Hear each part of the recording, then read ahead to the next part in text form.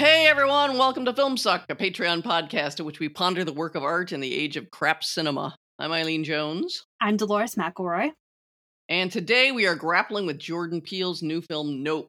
He's continuing, at least partly, among many other things he's got going on in this very ambitious project, his main project of all of his films, of examining the Black experience in America through a horror film lens, though in Nope he's adding it's a sci-fi horror hybrid. He began this, of course, with his famous, earlier movie Get Out in 2017, continued it with Us 2019, and now we've got Nope.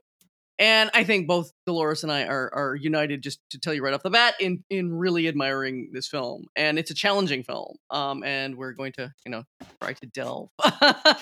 So here we go. And, warning ahead of time before I even summarize. There's going to be just spoilers galore. There's no way to talk about Nope in any depth without just spoiling everything. So if you haven't seen Nope, and the question is why, get ye to the theater, because it is so worth watching. It's beyond belief. Incredibly engrossing. And I think maybe bordering on masterpiece. Tremendously exciting film. I've been thinking about it ever since I saw it. So anyway, we it's interesting that we seem to be with this episode following up without really planning on it, our episodes in the last few months that we're dealing with male directors with relatively few films, such as Robert Eggers and Alex Garland, who are quickly identified as auteurs based on a first or early film that made a big impression on critics and audiences. So Peele definitely seems to be in that camp. This is a film that's about, and it's going to be a long summary. Sorry, I'm only doing this because it's going to be easier to talk about the themes, the ideas, the emotions that are being evoked, if you have a grip on the basics. So here's what it's about. There's a pair of siblings named OJ, that's Otis Jr., and Hilarious. Emerald. I know, Emerald Haywood. They're trying to keep their family horse ranch, which is called Haywood's Hollywood Horses, operational after the death of their father. It's the only Black-owned ranch providing trained horses to the Hollywood entertainment industry, and it's going to be hard enough to keep that going without the repeated appearances of what appears to be a UFO that's spooking their horses and soon doing a lot worse than that. The siblings attempt to capture what they call the quote-unquote Oprah shot of the UFO. The shot that, in other words, that gets saturation media coverage, makes them rich and famous, and saves their ranch, that's dealing with one of the film's major themes, the most talked about so far, which is about the way we compulsively turn our experiences of reality into spectacle. Jordan Peele is doing lots and lots of interviews, of course, and as he says, he's going to be happy if this can just be considered a summer blockbuster. So clearly, he just is looking for a mainstream success. But he's also indicating there's certainly a lot more going on. And he's really emphasizing this kind of seeming critique of the spectacle of that we've made into reality. Welcome to modernity, everyone. The film starts with a very ominous and obscure Bible quote from a minor prophet, Nahum, if I'm pronouncing that correctly, chapter 3, verse 6. And it's dealing with God is rebuking the sins of the people of the corrupt and very cruel city of Nineveh, which is capital of the Assyrian Empire. And it's a city that, if you want to bother to go look it up, is also called in the Bible the city of blood, full of lies, full of plunder, never without victims. If you keep reading the passages, there are also descriptions of the galloping of horses. So, However, he came upon this knowledge. Jordan Peele apparently knows the obscurer parts of the Bible. So there you go. But the quote that's the opening, that is on a title card in the opening, is, "I will cast abominable filth upon you, make you vile, and make you a spectacle." Okay, so that's God's threat to the people of Nineveh. Okay, so then following that, there's a truly frightening scene of a chimpanzee who's starring in an old sitcom called Gordy's Home, going on a rampage that kills fellow cast members, and of course everyone flees the scene. The cast members are playing Gordy's white human family. And there's one traumatized survivor. It's a child actor who's Asian. He's clearly playing, or seemingly playing, the family's adopted son, who's nicknamed, I guess, Jupiter. This figure that we see in this, we don't know yet that it's a flashback, but it is. He's going to grow up to be another figure who, like the Haywoods, is hanging on the fringe of the Hollywood film industry, about 40 miles outside, in the desert area. forget what it's called. I think it's Agua Dulce. Agua Dulce, yeah. Which is just sweet water, I guess. So they're outside hanging on the fringes, and none of them doing particularly well. None of them are heading up in the Hollywood film industry. But at any rate, the grown-up character, whose name is in the film is Steve Jupe, and Jupe refers back to this character he played, Jupe Park. He's the owner and MC of a Wild West theme park called Jupiter's Claim, and he's played by the actor Stephen Yeun. And of course, the great Daniel Kaluuya and Keke Palmer are playing the siblings, the Haywoods. And of course, if you know, Kaluuya came to prominence as a film star. He was a longtime respected British stage and screen actor, but he came to prominence with Peele's Get Out, and he turned down. This seems noteworthy. Appearing in the sequel to Black Panther in order to star in Nope. And, nice. For which we salute him. I mean, that's walking away from such money. Oh, my God. And a successful franchise and everything else. Wowzers. That just doesn't happen. Let's just say that. And Keke Palmer, who is very vivid, very funny, kind of, practically enchanting. His amazing timing. She's an actor and singer who's actually been around a long time. She started as a child actor in films like Medea's Family Reunion, Nakila and the Bee. But she still seems revelatory because she's so fantastic in this film, and Jordan Peele seems to know what he's got in her, and he's really promoting her as like she needs to be a star. Mm-hmm. So again, just another warning: spoilers all over the place. So if you haven't seen the movie, you might want to stop right here and listen after you've seen it. So first, let's just try to answer the hard question: what do we think? Dolores, take it away. Okay. Well, I'm gonna keep it surface level right now. Okay. It was tremendously enjoyable, just to sit in the theater and experience this film. So I doubt you're listening to this podcast to find out, should I go to the movie theater to see this? But if you are, yes, do. It's really fun.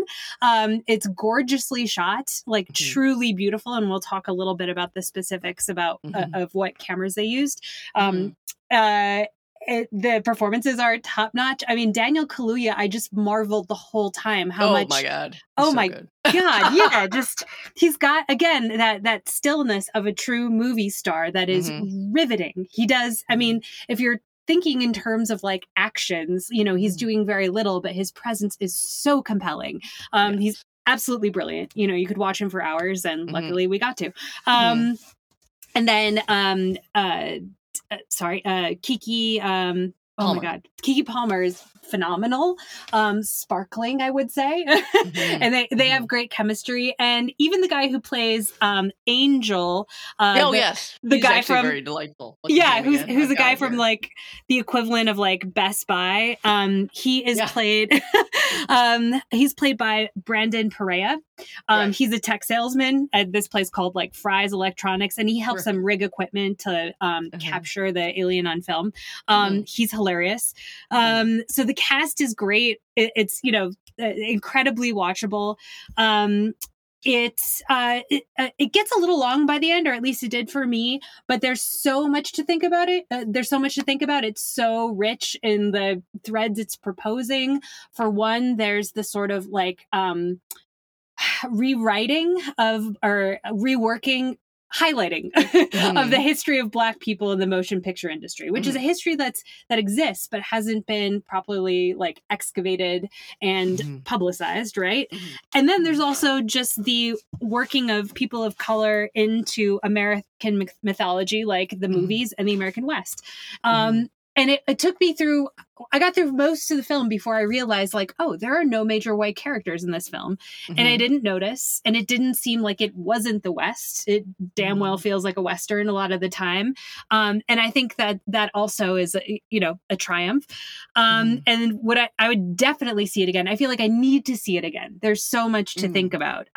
Yes, it's definitely a film about filmmaking, and I don't know where it stands on that. We're going to talk about the film's relationship to spectacle. I do not think it's a straightforward critique. this is coming from someone I'm a scaredy cat when it comes to horror. This is not the kind of horror movie that's going to like make you afraid of the dark. Whereas Us might have been that kind of movie for people. But it's thrilling. But it's not the kind of scary where you're going to be bothered by that. So that's my very like perfunctory take. Eileen, what do you think? Yeah, I just loved it. I was so gripped as I haven't been in a long time. It was so exciting. I was so in. I also had a feeling of being more completely immersed for the first half, to the point that I'm like, this Jordan Peele is working at such a higher level. And I like Get Out a lot. I was a little more iffy about Us, though he always gets certain things that are powerful. I'm like, this is a masterpiece. I'm watching a masterpiece happen. A genre masterpiece, which for me is the most exciting. All masterpieces for just personal reasons. I felt like at a certain point it started to get sort of jolty as far as just like the continuity, the structure. But I'm not sure I'm right about that. The more I've thought about that I thought the second half, was starting to lose me a little bit. Like when you started feeling like it was long, I started feeling like it's not like I'm not still in it, still riveted. It's losing me. But since then, I've thought about it a ton. I'm writing a review for Jacobin, which I'm really struggling with, just to try to capture what's so great about it. It's hard. This is a hard film to talk about. It's like Peele, and believe me, he isn't saying this. This is me saying. Has said in my previous two films, I was making it very clear for you. Like I was making it, I don't even know if you can call it the allegory of the Black experience, because it's so much about the Black experience. It's just there. But it was so there, and almost anyone could summarize Get Out for what it's doing, say. Right. This is a film that is doing a lot of things that you feel I think, anyway, you should feel the emotional logic a lot easier than you can explain the rational logic of it. It seems right in that amazing way that is beyond, like, I've connected all the dots for you. And now you know what it means. Bye! Which people like. And he's literally in interviews feeding it to people. He is. He's saying, this is about a kind of, he's making it sound like it's a critique of this, spectacle, the world of spectacle that we live in, that we make of reality spectacle. And it sends the harder working critics, that's very few of them. Most of them do a summary and then say something stupid. Like, it just didn't work, not hold together. Whatever dopey thing that they do. It's just embarrassing. But a few are at least trying to be like, okay, he keeps saying it's all about the spectacle, so I'm going to go look up things about spectacle, and then they trip over Guy Debord's Society of the Spectacle, and I will just read, the quote. This is from the Vox critic, Alison Wilkinson, who actually is trying. So she says, she does this quote: in societies where modern conditions of production prevail, all of life presents itself as an immense accumulation of spectacles.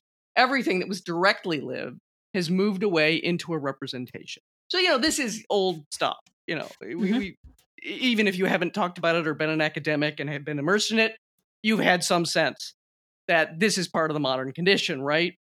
Well, the equivocal nature of what Peele is doing is, he's not an idiot. It's not like you can just reject it and say, I'm out. Right. We're in it. We're not getting out of it unless something just so cataclysmically transformative, probably really bad, somehow bombs us out of it, and generations later, different kinds of people emerge. Maybe. But it would take something like that. We're in it. We're not getting out of it. There is no out of it. We're in it. So how you might navigate that is very much resting on the character played by Daniel Kaluuya, who there's a lot of evoking of the Western, of course, as Dolores has already mentioned. He's the Western hero figure being reconfigured. Okay, so there's a final, kind of a last shot of him in the movie is of him on the horse in the heroic pose, but he's seen through a mist from the point of view of his sister Emerald. And there's a couple of notes of like a Sergio Leone-esque, Spaghetti Western-esque score that plays to kind of further alert you that this is the kind of Western hero of a new frontier that he is sort of able to represent. Okay, but it's going to be very tricky, and it's going to very much include reality as spectacle. Okay? Yeah. So if you can't get out of it, how do you navigate it in a way that that is the less uneasy making version of not being directly in touch with reality. Okay. Right. We can't be. And even though you could say reality is what hurts you, we're still framing it up in ways that are representational in our minds. But carry on. Sorry, go ahead. well, no, I mean, do you think so? All right, our main character, played by OJ, played by Daniel Kaluuya, he's the least exhibitionist of characters. Yes. His little sister M she's a hustler. Yeah, she's a performer, you know. And it makes sense that she wants to get the Oprah shot. But towards the end of the film, even after they've gone through hell, he risks his life to do it, to get the shot, you know? So, and he's the most, like, he's the one you've come to respect and trust, you know? And even at the end of the film, although, well, do we want to go into all this? Are we doing the spectacle thing? Let's do it. Let's do spectacle first, because that's what everyone's talking about first. Okay. Yeah. So, like, you know, when the sort of finale of the film revolves around them sort of getting this famous director who's like, someone said a cross between Werner Herzog and John Huston, which seems very accurate. And this guy has created a hand-cranked camera because the aliens throw electrical fields off. So you can't rely on electricity. Electricity is going to malfunction. So this famous director who's in on it now and wants to get a shot of the aliens, he's going to get the shot with his hand-cranked camera, and he ends up sacrificing himself for the shot. And it's a complex sacrifice. He seems to know he's going to die. He says the world doesn't deserve the impossible. Or we don't deserve the impossible. The impossible shot, yeah. Yeah. So he tries to get it anyway, and then is sucked into the flying saucer. Okay, and then, but at the end, you know, Daniel Kaluuya and his sister, at some point, things sort of pick up the pace so that they're just running for their lives. But the last most heroic act of the film is M, the sister, pulling the lever on this sort of amusement park feature, which is called the Wishing Well, where there's a camera at the bottom of a well that takes a picture of people staring up into it and staring down into it. Sorry, the camera's at the bottom looking up. Right. Yeah. And at this moment, where she's fighting for her life, fighting for her brother's life, trying to like simultaneously lure the spaceship away from her brother and survive herself, she gets the Oprah shot with this amusement park camera, and that is the climax of the film. And it seems like a very heroic act. It doesn't seem ambiguous. It seems thrilling. It seems great. So definitely this film is a critique of Hollywood. You know, it's a critique of the industry for being cruel to animals, for being cruel to people who it just tosses away, like our poor former child star working on the outskirts of, you know, LA at an amusement park now. But it also, like all of the great critiques of Hollywood that come out of Hollywood, Sunset Boulevard, you know, the list goes on. It's so beautifully done. It's a great piece of filmmaking. Yes. Great spectacle, obviously, exactly. blah, blah, blah. Exactly. And it knows it, right? So it's like Eileen said, we're only critiquing. It's like, all right, we're aware, right? But we're still going to try to get the shot. I'm still doing it, absolutely. Yeah. And getting the shot that way, it's a series of photos, right? Yes. It's like Muybridge, creating the Edward Muybridge, you know, foundational film, which is, you know, if you don't know the history, shall we do the whole film studies thing? I guess we do it. Start with Muybridge. Leland Stanford, yes, the Stanford University dude, you know, rich guy, had some sort of bet. He had a horse ranch. He wanted to know if the horse's feet, when it runs, it's full gallop, if all the feet come up off the ground at the same time. You couldn't see fast enough, in other words, to see it with the naked eye. And so he was betting the horse's feet come up, but he wanted to know. So he hears about Muybridge is doing all sorts of creative things with, you know, his little photography studio. He hires him to somehow get this shot. Okay. So, of course, it winds up being quite a difficult thing. It's pioneering. This is arguably the first film. There's so many contenders for first film, but this is very hot contender. It was a series of cameras rigged up to a cylinder. that is going to trigger the cameras to go off at split second timing to be able to get a continuous, the illusion of a continuous shot. All film is an illusion. It's all a series of shots run together fast. Yeah. And your persistent vision, makes you see it, as if it's one continuous motion. It's a series of shots if you look at a film strip. Okay. Of course, that Jordan Peele is doing so much with all of this stuff. Having that be the black photographer taking back the shot that was, rich white guy hires a white photographer too. And what they're filming is, of course, a horse running and a black jockey riding him. Mm-hmm. Okay, and as the character of Emerald Palmer, when she's talking to a film crew introducing Heywood's Hollywood Horses to them, she says, that something about, nobody knows the jockey's anonymous. Nobody knows who he was. They know the name of the horse. They don't know the name of the jockey, who is arguably the star of this film. Mm-hmm. So obviously part of the erasure of the black contribution to, motion picture history, all American history. Okay. So there's so much going on that this is what I mean. You can just keep running your mouth trying to describe. But the thing is, you feel it. If you're in the film, you feel it all clicking together in such a powerful emotional way that it beats the speed of your brain to literally logically summarize it all, why it's so powerful. So all this is going on rapid pace in a genre film, that's moving through an exciting plot. And this is just one aspect. I'm not even doing a thorough job of talking about the spectacle aspect, the history of the spectacle, the black history of the spectacle, the film spectacle in particular, the TV spectacle. There's so many aspects being woven together at a very, very rapid pace. That's why you're so in it if you get into it. And by the way, it's divisive already. There are plenty of critics and just audience comments you can read where people are just like, this just isn't working at all. This ain't holding together. This is his worst film.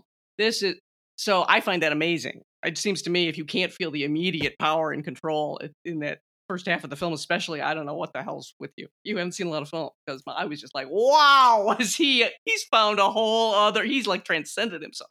I'm with you. And I think actually it's, as you were saying earlier, like for me, the thing that saves it is like the lack of didacticism, like the fact that there's so many things unresolved. Yeah. I remember I pretty much enjoyed Justin Chang's review for the Los Angeles Times, but one thing that he said without elaboration was that sometimes the film gets tripped up by its own high-mindedness. Yes. And it's there's like, a number of critics saying that his ideas are so big he can't, but then they don't tell you how. Yeah. Because they can't unpack it themselves. I'll tell you, that's how. Yeah, exactly. And also, Chang says the closing stretch struggles to bring Peele's grand intentions together. I think that just means you can't explain it in a sentence or two. Mm-hmm. I don't think that, I think his grand intentions do come together, but they're complex. So. And some of them can't come together, again, in that easy, frankly, it's just become a thing. Susan Sontag, if you want to go back to Against Interpretation, she's like, this is what we've done. This is how we have killed art. God, you're right. We do this excavating. There's the surface form, and then there's what's behind it, which is the meaning, the tidy meaning that I'm going to now find and explicate this thing into the ground. Meaning, as she says, you just miss the work of art. Yeah. There is not this form with meaning content behind it, and then you dig through the form. That is it.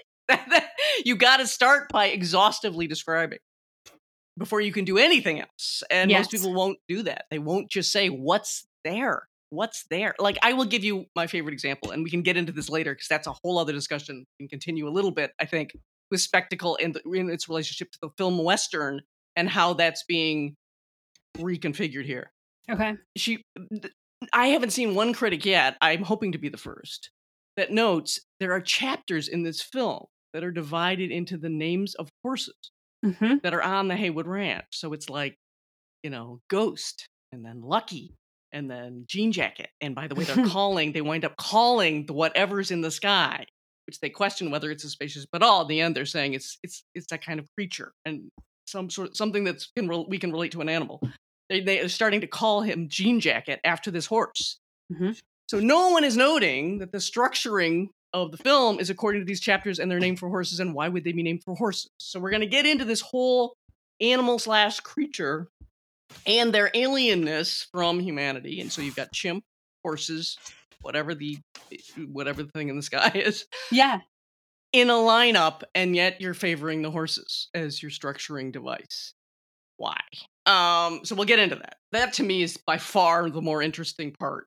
The spectacle's got to be there because that's all part of this logic, but it's only one part that admittedly Jordan Peele himself is just throwing out is like, to the sharks, have some chum, enjoy yourself, people. It's just easier. It gives some people something to grab onto when they feel like I'm not getting it. It means something and I can't get it. Yeah. But it's only the beginning, not the end. So let's save animals and alienation till a bit later and just finish talking about spectacle and Western. So an aspect of the Western hero, which sometimes kind of falls out of people's consciousness, though, if you read, there's a great essay called, I think it's called The Western, a Chronicle. It's one of my favorites by the critic Robert Warshaw, writing back in the 40s. And he says, he's talking a lot about aspects of the Western here, but one of the key aspects, and that many people, as well as he, will define, is he's a figure of the landscape. So you could suggest he's always got a foot in wilderness, always. In fact, his primary self is the wild. But he'll always be drawn in somehow, often reluctantly, into a civilization debate. So one of the reasons the Western hero, at least in much classical cinema, always had to ride away. He could never stay there.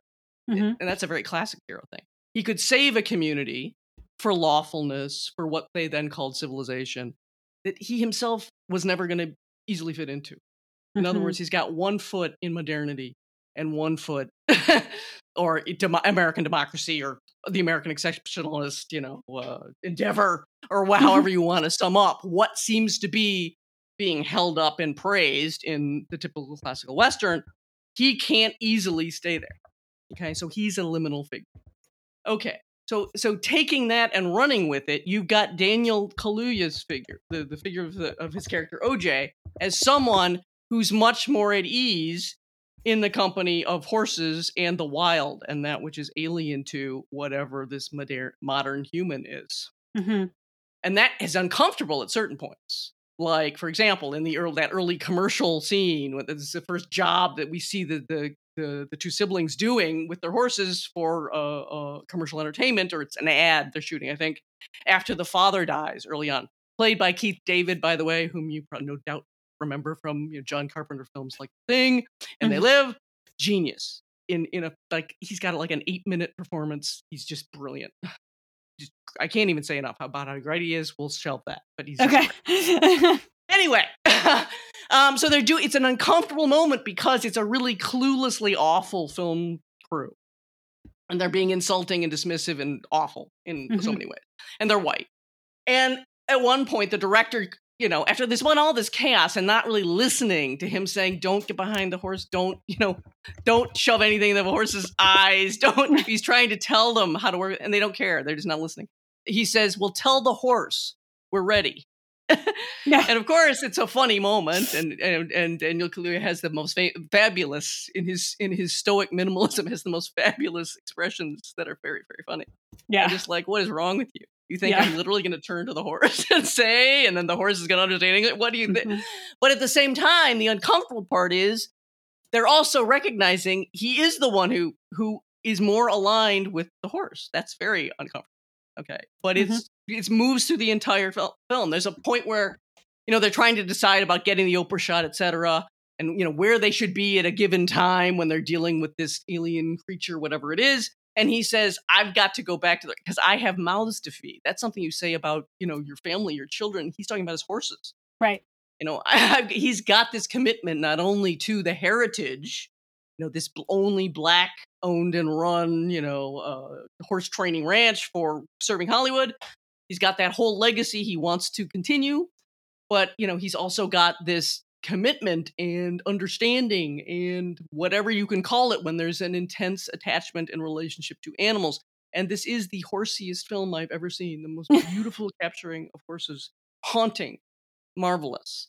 Beyond, most people can't see horses. This film can see horses. Such shots that they've devoted to the ghost at full gallop, the magnificent white horse, and just their eyes and the mystery of their very beautiful long heads on those arched necks that are just like if you have any feeling for horses, it's an atavistic thrill watching what they can do with the way they're shooting these animals. So I'm already heading into my giving the horses prominence. Of course, horses are hugely prominent in westerns, as as Warshow says. Watching men gallop horses across vast plain, that's the most evocative image of the western. That's the greatest thrill of the western. So, of course, there's also the aspect of putting a black man on that horse, which is being deliberately used as a way, as something that's meant to give us a fresh shock. Because why? You hardly ever see black characters portrayed in westerns. As Peele says, it's almost always white guys running around in westerns. And there's the whole history of slavery, in which most often slaves weren't allowed on horses because of the prospect of that they might run off. So if you see Django Unchained, having a black man on a horse is in itself a kind of challenging image that rebukes this the society and the Hollywood tradition. Right. So in other words, there's all this complexity being reworked throughout making of the OJ character the new Western hero for a reconfigured world where the frontier, shall we say, the world yet to be settled, yet to be discovered, is reopened up. Right. To kind of include him, black, the whole black heritage that he's trying to keep going, the way of representing, black figures on film, the way the sky has been reclaimed as a kind of, what is it? What's up there? And what is in it? We're assuming this cliche of like 50s era terrors of spaceships, and OJ is saying, I don't think it's a spaceship. I think it's in other words, it's some kind of animal creature that we don't recognize yet, that has octopus-like movements often, has all sorts of sea creature-like qualities often, that keeps evoking other kinds of beings that we already know that are on the ground. And, just think of there's a great scene where there's a praying mantis on the lens of a camera blocking the image of the alien that they're trying to get. And of course, when first seen, a gigantic praying mantis looks like our idea of an alien.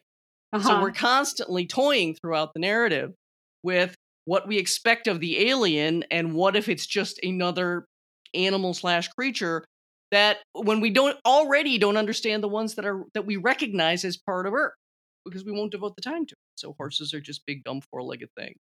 Right. And we just don't have a lot of feeling, even while scientists study and find more and more amazing things. A general public dismissal of the importance of what animals know and how they know it and how they are different from us fundamentally, and yet how they relate to us.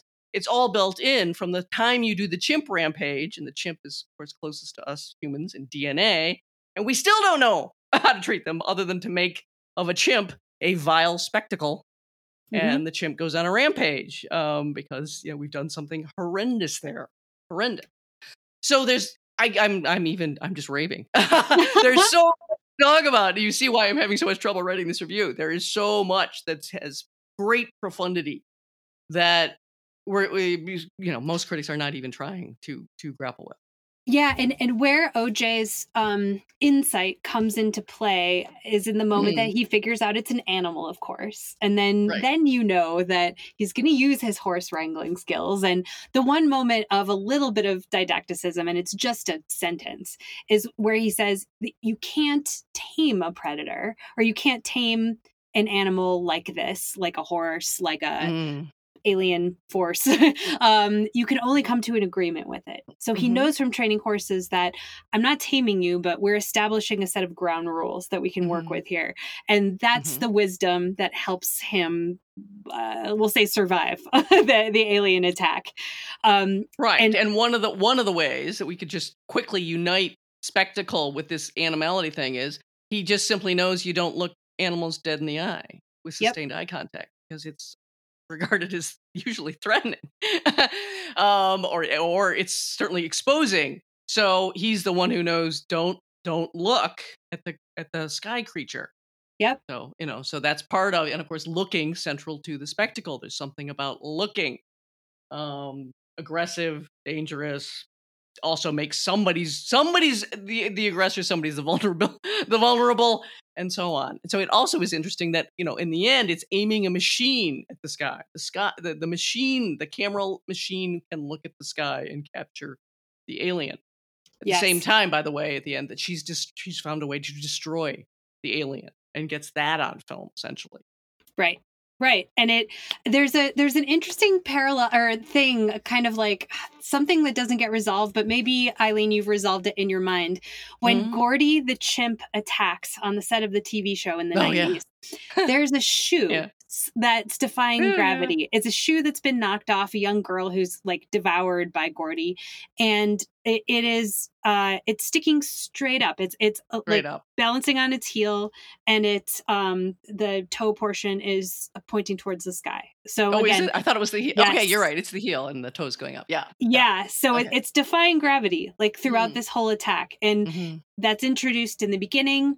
It's introduced in the flashback towards the end, where Jupe has a flashback, and Jupe, because we should know he's got. Oh, go ahead.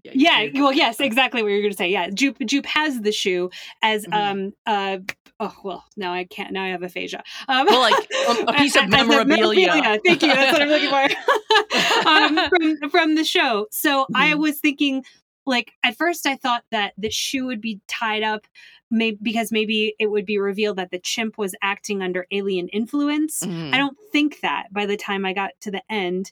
It just seems something, I don't know, but it seems like kind of a marker of like, since we don't take the time to seek wisdom about the rest of the world, including animals who share it with us, there are things that are going to appear to us as like unexplained or like impossible that are, of course, very possible and happen every day. But I don't know. What's your take on the shoe? Oh, I think you're pretty much saying it. It's clearly there, and I couldn't admire more the refusal to explain it. It was beautiful. Beautiful. I was praying by the end, please don't explain the sneaker. Please. And he doesn't. He just lets it be there as this haunt. Exactly. There's the mystery that we don't respect. We won't look at. We're just like, nah. We just dismiss everything that doesn't fit into the tidy patterns we already have in our own minds. So it's never even it's only a thing that haunts unresolved the traumatized, Steve Jupe Park character. He keeps it. He monetizes it. He charges people big money to go in this backroom museum he has at the ranch. What does he say? Something like one Danish couple paid him some exorbitant amount of money to stay there overnight. He's got all this weird stuff in there. So for him, and he doesn't ever talk about it. He doesn't explain it. It just is, it's something that stays in his mind as it should. It's supposed to be the thing that sticks in the mind that is everything unresolved in the world that you can't, there is no answer. Or at least we don't have it. And it should be accorded this kind of ultimate respect and desire to know, but acknowledgement you may never know. But like respect for the forces in the world is a thing we do not have as a society. We just do not have it as a general thing. The way people relate to animals is so appalling. I don't even think I need to lay that out. If you're at all sensitive to animals, you could even just own a dog. The way people will charge up to a dog and just start groping it, and you're like, you never. You don't do that. You don't stare at a dog fixedly, which people who love dogs and think they're cute will do. And you never do that. But people don't know. People don't, even if they live with animals, and this is a big complaint of mine, it's like, this is my dog, dipshit. This is my cat, doesn't have 2 brain cells to rub together. And I'm always like, look, there's certainly something stupid here. It ain't the animals. Yeah. Just because you can't understand the animals are always trying to communicate. Right. And you don't get it. You don't get it. So you're the dope. And so that's to see that built into a Hollywood film, I just couldn't believe my eyes. I'm like, oh my God, this is animal respect without sentimentality. I can't believe I'm looking at it. I couldn't believe it. Totally. There is literally a couple, it's like a 5-second shot that just pans past horses in their stalls at night. So they're in these inky black stalls and they're moving restlessly. And it's so beautiful. It's so exquisite. I will never forget it. That's how great this movie. And it's not that motivated. It's just, the horses know before anyone knows there's something bad. There's something bad and predatory in the sky, which is why the white horse keeps breaking out of the paddock and running to get away. And it seems like, mainly because they're out there in the middle of nowhere, there aren't that many people, that the main creatures being preyed upon are horses.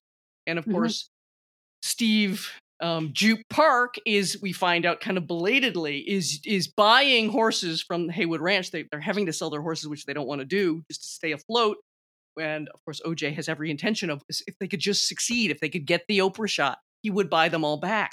What he doesn't know is they're being used as this bait by Jupe.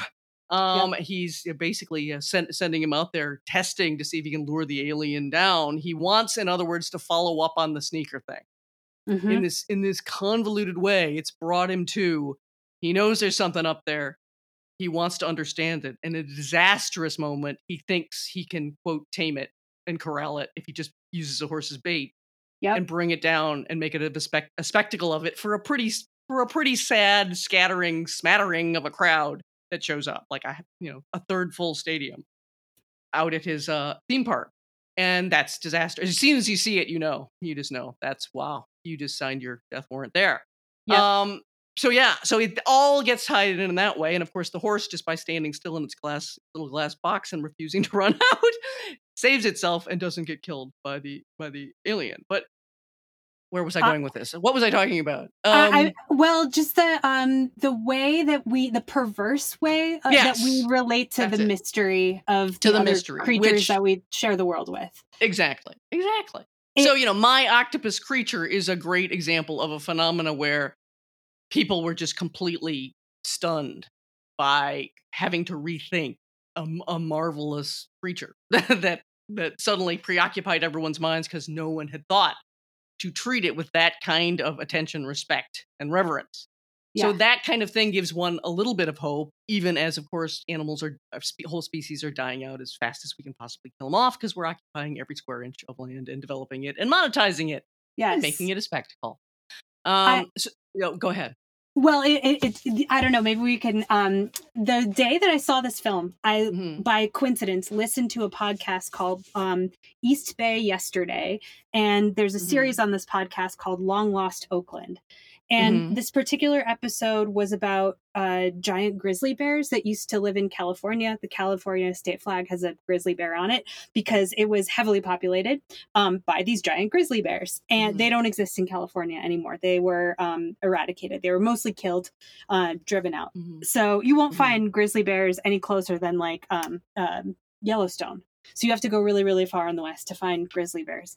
And the Ohlone people, the indigenous people who lived in the Bay Area for thousands of years before any Europeans came, lived side by side with these giant ass grizzlies. I mean, they were like 12 feet tall. They were monstrous. Okay.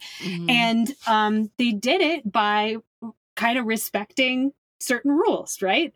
It's like, if you know that's the grizzly bear's stream, then you let that grizzly bear have that stream. You go to another stream, and it's not like, no indigenous people ever got killed by bears or ever had to hunt them. They did, but it wasn't the relationship that Europeans had with them, which is that this cannot stand, we have to kill them all. And then both the Spanish and then later the Anglos who came, the Spanish, the gauchos used to like rope the grizzly bears, speaking of spectacle, and fight them against bulls. But the grizzly bears were so powerful that they would have to handicap them. Maybe they'd tie their left foot to a post or something and see if they could defeat the bull.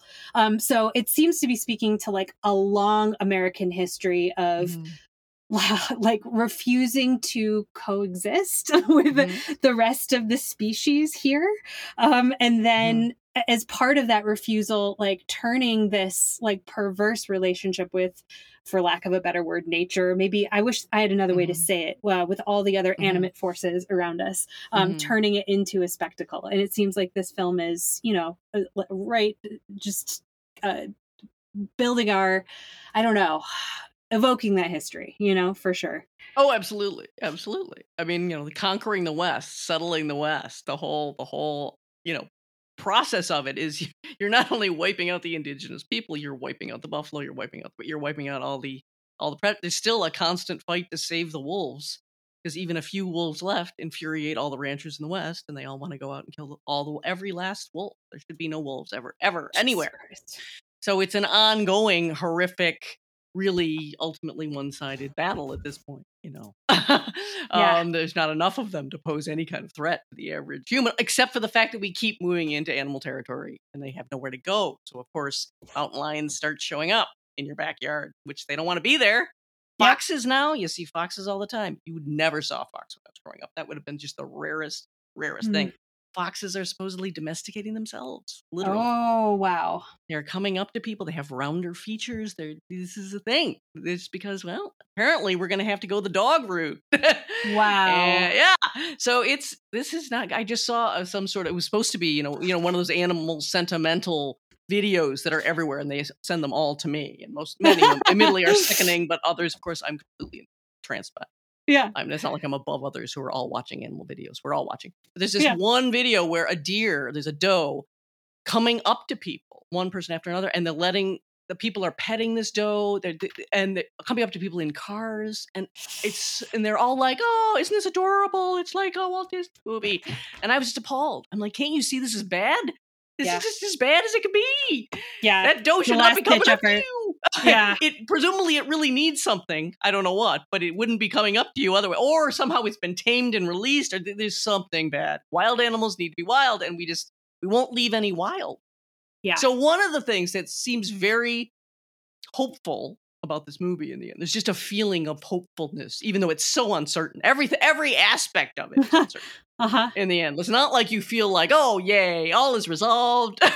No, they managed to get the shot. They killed the alien. You could, I guess, if you want to be the crudest, human being alive, you could say that. But it's so unsettling in the end. But yet there's this feeling of weird hopefulness.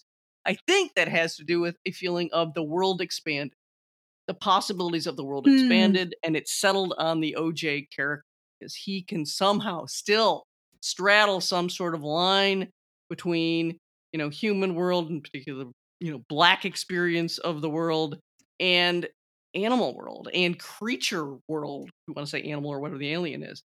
I was talking to a friend. I've been talking incessantly about this film, and he was saying, that he felt actually conflicted when they kill the alien. They find a way. It has to do with floating things. So there's all these motifs that continue. So in such a mesmerizing way. So the monkey rampage, the chimp rampage, starts when balloons get released from a supposed present and pop up against presumably the studio lights. And that seems to, at least that's the only explanation they have. Mostly they just say that the chimp had enough, quote unquote. There's no real explanation, but it's pretty clear after the Bible quote what the explanation is. But at any rate, they figure out that the creature can't digest like floating fake plasticky things, plastic stuff. Yeah. And so she cuts loose the kind of boy cowboy what is it called, blow up thing. Just like a big inflatable, like a Stay Puft Marshmallow Man. Yeah, that kind of thing. And they blows it up and then tries to eat it, and then it kills it. And there's all this stuff with the morphing shape of the creature in the sky. At first, it seems almost like it's coming out of a cloud that never moves. That's something that Jordan Peele talks about. It's just like he's been freaked out by clouds that stay still. He's bringing almost like dream content from his own life into the movie, and you can kind of feel it. There are things that have this kind of eerie quality that are really powerful, and you don't know why. But anyway, so it comes out of a cloud, and at first it's like a moving mist or almost like a bird murmuration, or you can't quite see what it is, but it just seems like it might be many things holding one form, or you can't quite tell. And then, of course, it morphs to a more disc shape, but it seems organic, with the downspout mouth that sucks everything up into it. Then it turns into it's morphing again into this lacier. This is where it starts to resemble certain of the more ornate octopi.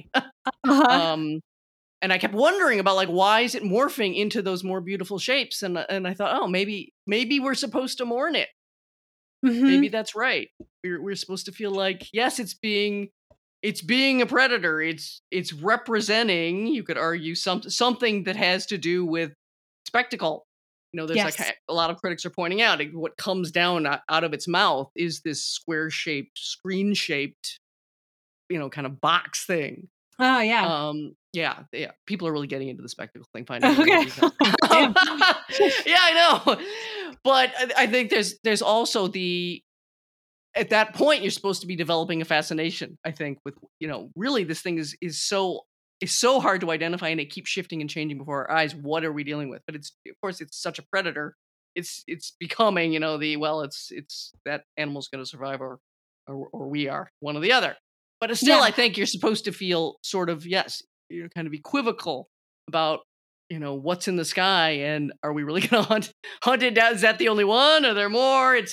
But that part of it is, I think, the more optimistic part, the opening up of the sky and the rest of the world, if you aim a kind of new sensibility at it.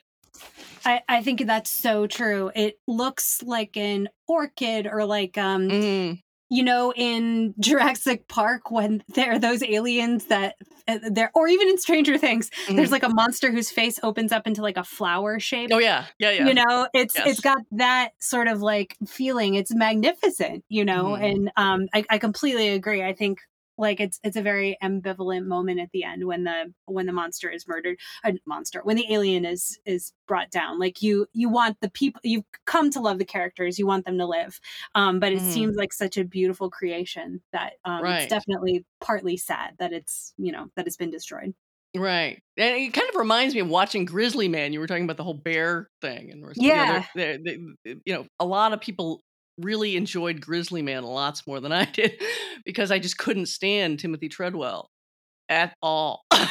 He would go out there and do everything in his power to be right up in the grills of these enormous grizzly bears, and he would put his tent right on their known trails, and he would name them ridiculous things like Chocolate Drop, and in every way he just had a kind of nutter quality to him, of someone who isn't really recognizing what he's seeing. And they interviewed various people about of course he winds up being killed and eaten by a bear, along with his, I forget, wife or girlfriend that he brings along. Terrible. Yeah. And there is a Native American guy, of course, that they go to. It seems so sadly inevitable. I can't remember what tribe. And the guy says, you got to respect the animal. And then someone else comments, I think the bears didn't eat him, didn't kill him for so long because they thought there was something wrong with him.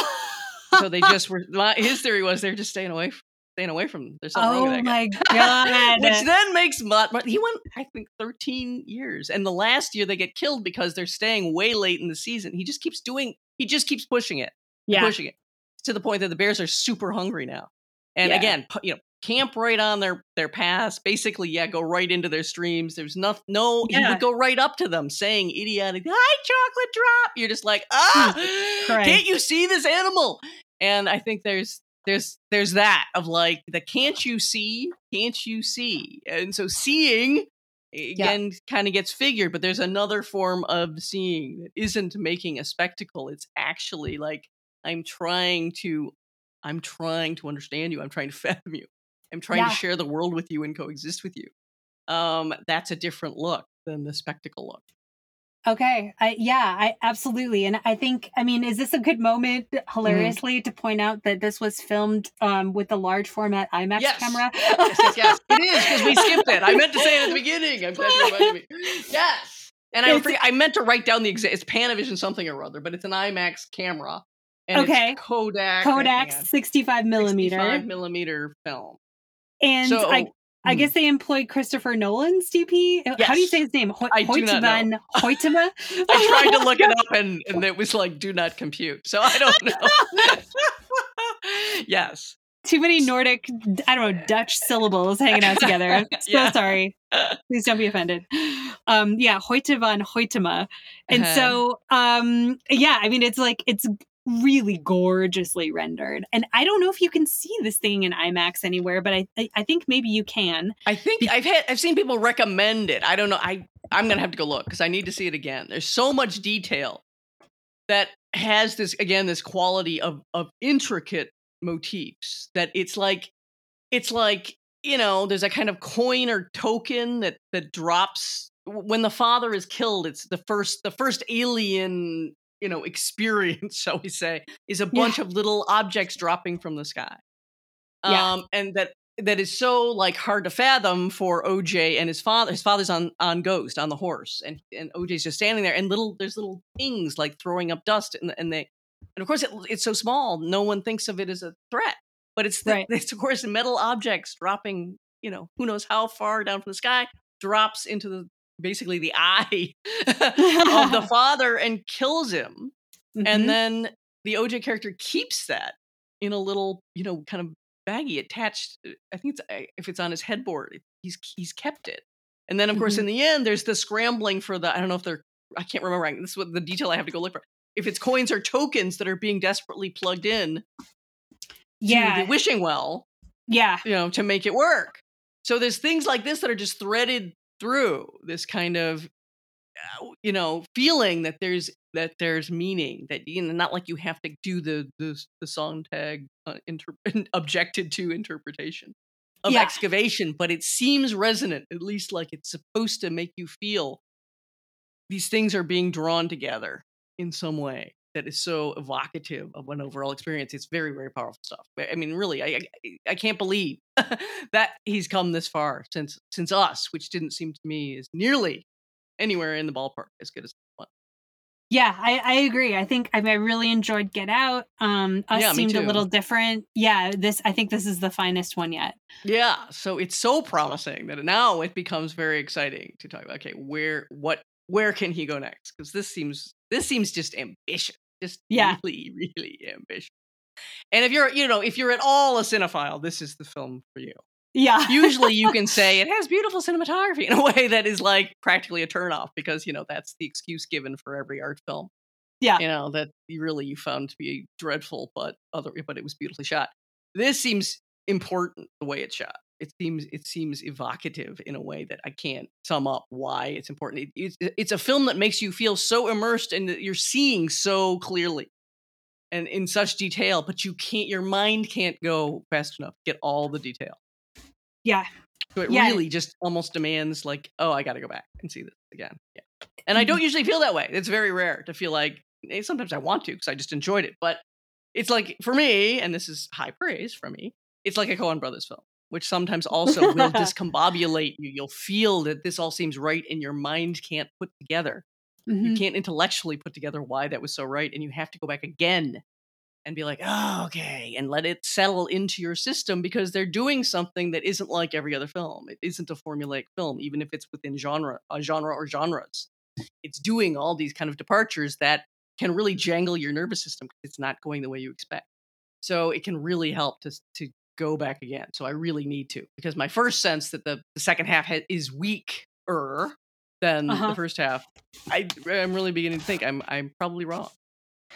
What do you think is the significance of the fact that Peele is always working in horror? It made sense initially. In fact, initially, that was the thrill of Get Out. Was like, that just started a whole cottage industry, obviously. There's so many films that have been like, okay, now we're doing horror as a way of representing the Black experience in America. And you're like, yep. Again, talk about emotional logic. Just like, immediately, yep, that's it. Yeah. Yeah. And you don't even have to do any more analysis, right? Right. It's not only because it's the factors of fear and disgust combined, which tends to define horror. Mm-hmm. It's also the quality of horror as being somehow, it goes beyond, it goes into an uncanny, eerie, inexplicable something. It's like, is it just human cruelty and death and maiming and gore that goes so far your mind can't do it anymore? And you blank, and that great horror will bring you to the edge of what you can rationally cope with. The best horror films for me are always leaving things somewhat unresolved. The greatest horror film, I would say, or that it's about ghosts anyway, is The Haunting. And it just won't resolve anything for you. But it all feels united and like it means something more than you can say. Mm-hmm. So I kind of tend to think that's why horror is just available to you. Try to grapple with a history and an experience that's so beyond terrible that it pushes you right to horror. So that seemed to make all the sense in the world. Me, anyway. Yeah. And I mean, I think if we think of human experience and culture at this moment in time, it does seem like the appropriate genre to convey all the feels in the world. So, yeah. And there's also, a really interesting history. I only know this from, reading up on some of my favorite, very mysterious, they're called fear by suggestion horror films by Val Lewton of the 40s. And the Val Lewton commenting that, their most reliable audiences were Black audiences, Black urban audiences. They loved Val Lewton films. And that got noted with some disturbance by producers who didn't exactly somehow like that. But it makes a kind of sense because there's so much that's what indicative. One of the things Lewton does is bring the horror film out of, mysterious Romania and kind of Eastern European Dracula-like countries, and just says now it's, a Catwoman and she's living in downtown Manhattan or whatever. It's ordinary, everyday working people, but the horror comes with. So that kind of thing, that kind of combination of this is the everyday life that's full of inexplicable horror and dread, and it's never going to be rendered explicable. That's at least one way of reading, like, why this surprising level of popularity. And that's it for my side rant on Val Lewton films, Black audiences, and trying to grapple with Jordan Peele's kind of auteur progression as he moves from what seems to be been, I hate to be reductive, but let's just for the sake of brevity, seems to have been the Black experience of America seen through the genre, using the horror film genre in a way that makes entire sense to me. And now he seems to be broadening it out, to include that and take in other, wide-ranging topics as well. And it's really a thrilling development in his career. So we're really going to be watching him closely from now on, as if we weren't already. All right, I think that's it for us. I think we have done our best with Nope, which I'm still now going to go ahead to my review and try to get even, get down even harder on this film because it's so worth talking about. And I think you'll find if you haven't already watched it, you are also going to want to it's a film you just want to start talking to people about immediately. Yeah. Yes. Two strong yeps for Nope. That's right. That is the name of our episode, which I meant to say. Is 2 yeps for Jordan Peele's Nope. Thank you, dear listeners, and of course, triple thanks to our subscribers who keep us in horse roping dummies, inflatable cowboys, hand cranked IMAX cameras, all of the above. If you're not a subscriber yet, but you like what you hear, please consider signing up for with Patreon for all the Film Suck content instead of just have. You can follow the news of the podcast on Facebook, Instagram, and Twitter. Join us in 2 weeks for more fabulous film talk on Film Suck. Until then, thanks again for listening. Bye. Bye.